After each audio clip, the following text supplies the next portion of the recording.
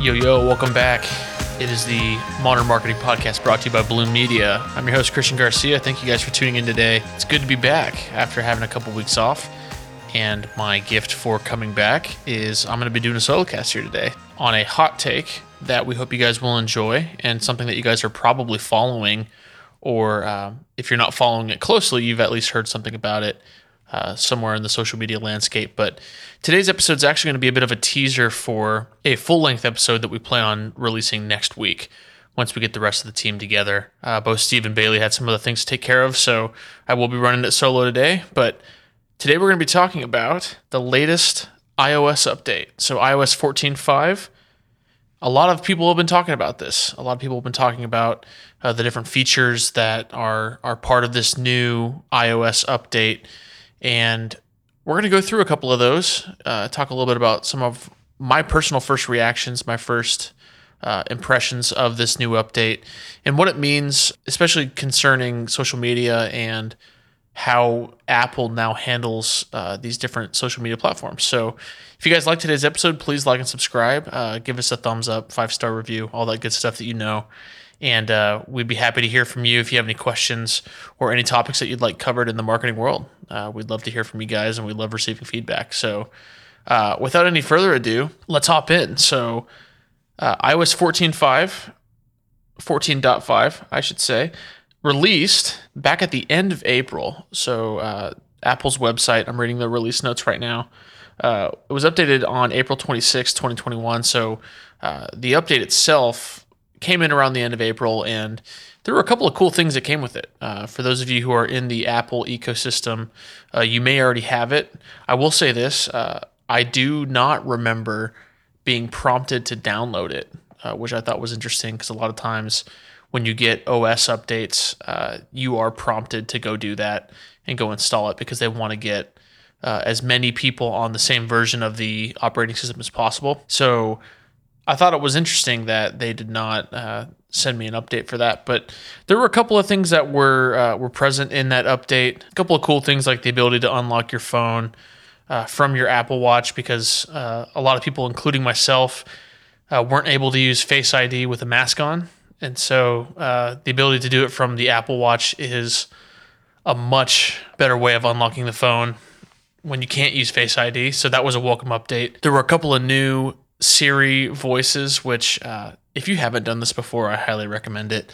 I actually have my Siri voice as an Australian woman, which just makes everything a little bit more interesting. Give that a shot. I actually haven't checked out any of the new voices, but the key thing that was most talked about, at least regarding social media and the marketing landscape, is privacy controls. And I think it's impossible in today's day to not be at least somewhat familiarized with the debate regarding data privacy, sharing information, personal information, and especially when it comes to social media. So when we look at this new update, for those of you who have it, you may have recognized when you went into Facebook or Instagram or Twitter, there was a little prompt that came up.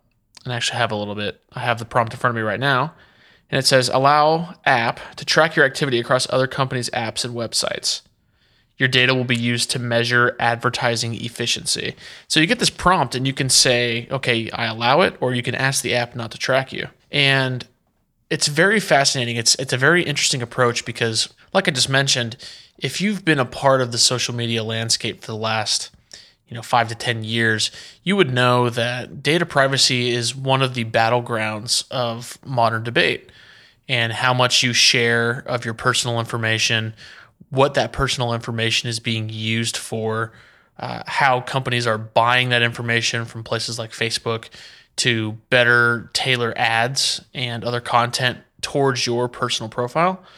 And there's a lot of debate about that, about how much is too much, how much are we able to let go of our privacy, and how much of that should we fight back for. And I think it's funny because I'm 28, and so I remember an age when the internet, at least in its current state, was still in its infancy. And so I lived in an age where the internet was starting to become more popular, and especially for kids and teenagers.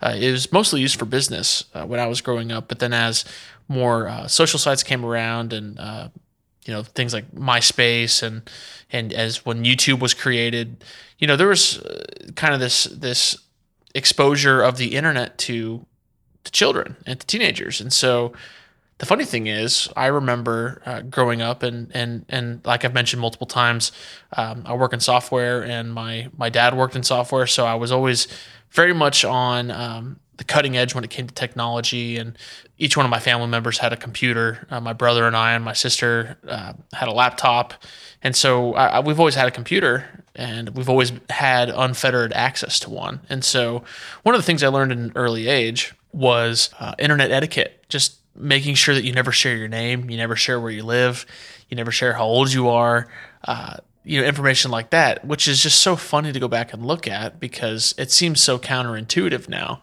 to what the internet is, right? We create profiles on Facebook and Instagram and Twitter and TikTok, and we share our name, we share our birthday, we share where we live, we share other personal information. And I just think it's so funny to look back on that and say, that was so countercultural to what it used to be, 10, 15 years ago. And we do live in a different day. And we now willingly share information a lot more freely than we did in the past. And you can kind of formulate your own opinion on that. I know that we at Blue Media, obviously, we have to use some information when we do targeting for advertisements. I mean, that's just part of our job, right? But what we believe at Blue Media is that you should be aware of what you're sharing and that you shouldn't be sharing this information. It shouldn't be sold or distributed without your consent. And I think that's probably the main point about this build, this operating system that Apple just put out. One of the most important things about it is that now it's bringing your attention to it. And if you didn't already have attention to it, now it's front and center, right? When you log into your social media applications, or it might not even be social media. I found this prompt when I logged into a couple of other apps, things like shopping. And it really brings to light how much your data is being tracked and sold. And the best part about this is you can ask the app not to track you. And for the first time, it almost feels like you have a little bit of ability to wrangle your privacy back in. And it's pretty incredible how long we've gone and how much we've seen the data selling and the data capturing, how much we've seen that, penetrate our society and how much problem or how many problems it has caused. And so I think it's great that Apple has pushed out this new update that allows users to take some control back. There has been pushback. I know I read an article the other day that Facebook said they might make iOS users have to pay to use Facebook. And I think that that's wild to me because there was a quote, and we mentioned this a while back in one of our previous podcasts. And if you haven't listened to it, I highly recommend it. We dive into the social dilemma, which was one of the big social movements. I mean, it was a documentary on Netflix, but it really became a social movement, especially during the midst of COVID, where we had more people on devices and more people on social media. But there's a quote in the social dilemma. I don't remember who said it, but the guy said that if you're using a free product, then you are the product, right? If you're not paying for a service, then you are the product, right? Or you are the service. Meaning, when you get on social media, if you're not having to pay for that social media, you're having to pay for it in a different way. Maybe you're not spending $5 a month for a subscription service, but you're selling your data, right? You're giving away your personal information. And businesses are using that to better target ads and to better help manipulate is a strong word, but to better help influence your decision-making online. And so why I'm so pleased with what Apple has done is that they've taken a stance to say, we're going to let you make that decision of how much of your data you sell or how much of your data that you make available. You may go out and decide that you are completely content sharing your data. And if that's your choice and your decision, then more power to you. It may not bother you that information is publicly available and it's being sold. If you're not worried about that, then that's fine. For other people, I think this, as many social movements tend to do, it doesn't really affect the extremes, right? Like the people who think, living on the grid at all is, being tracked 24/7, or the people on the opposite side who say, I'm content to let everybody know everything about me, right? I don't think that big social, and I wouldn't necessarily call this update a social movement, but I think it certainly could spark one. And so this new update targets the people in the middle who are on the fence about how much they feel they can share when it comes to data or information. And so I'm really fascinated to see the extension of this conversation as more people begin to download it. Like I said, I actually picked it up a little bit later. I know that this had been out for a couple of weeks, and I just picked it up about a week ago. And so I'm very interested to see how the national conversation continues when it comes to this. And also, what are the social media companies going to do? Because this is a big hit to their advertising model. And if you affect the advertising model, you affect the bottom line. And these social media companies are making their money because they can sell advertisement space. And when that becomes jeopardized, it can make a huge dent into the entire operation. So I think there's more to come on this. And this is why we're excited to cover this in greater detail as a team of three.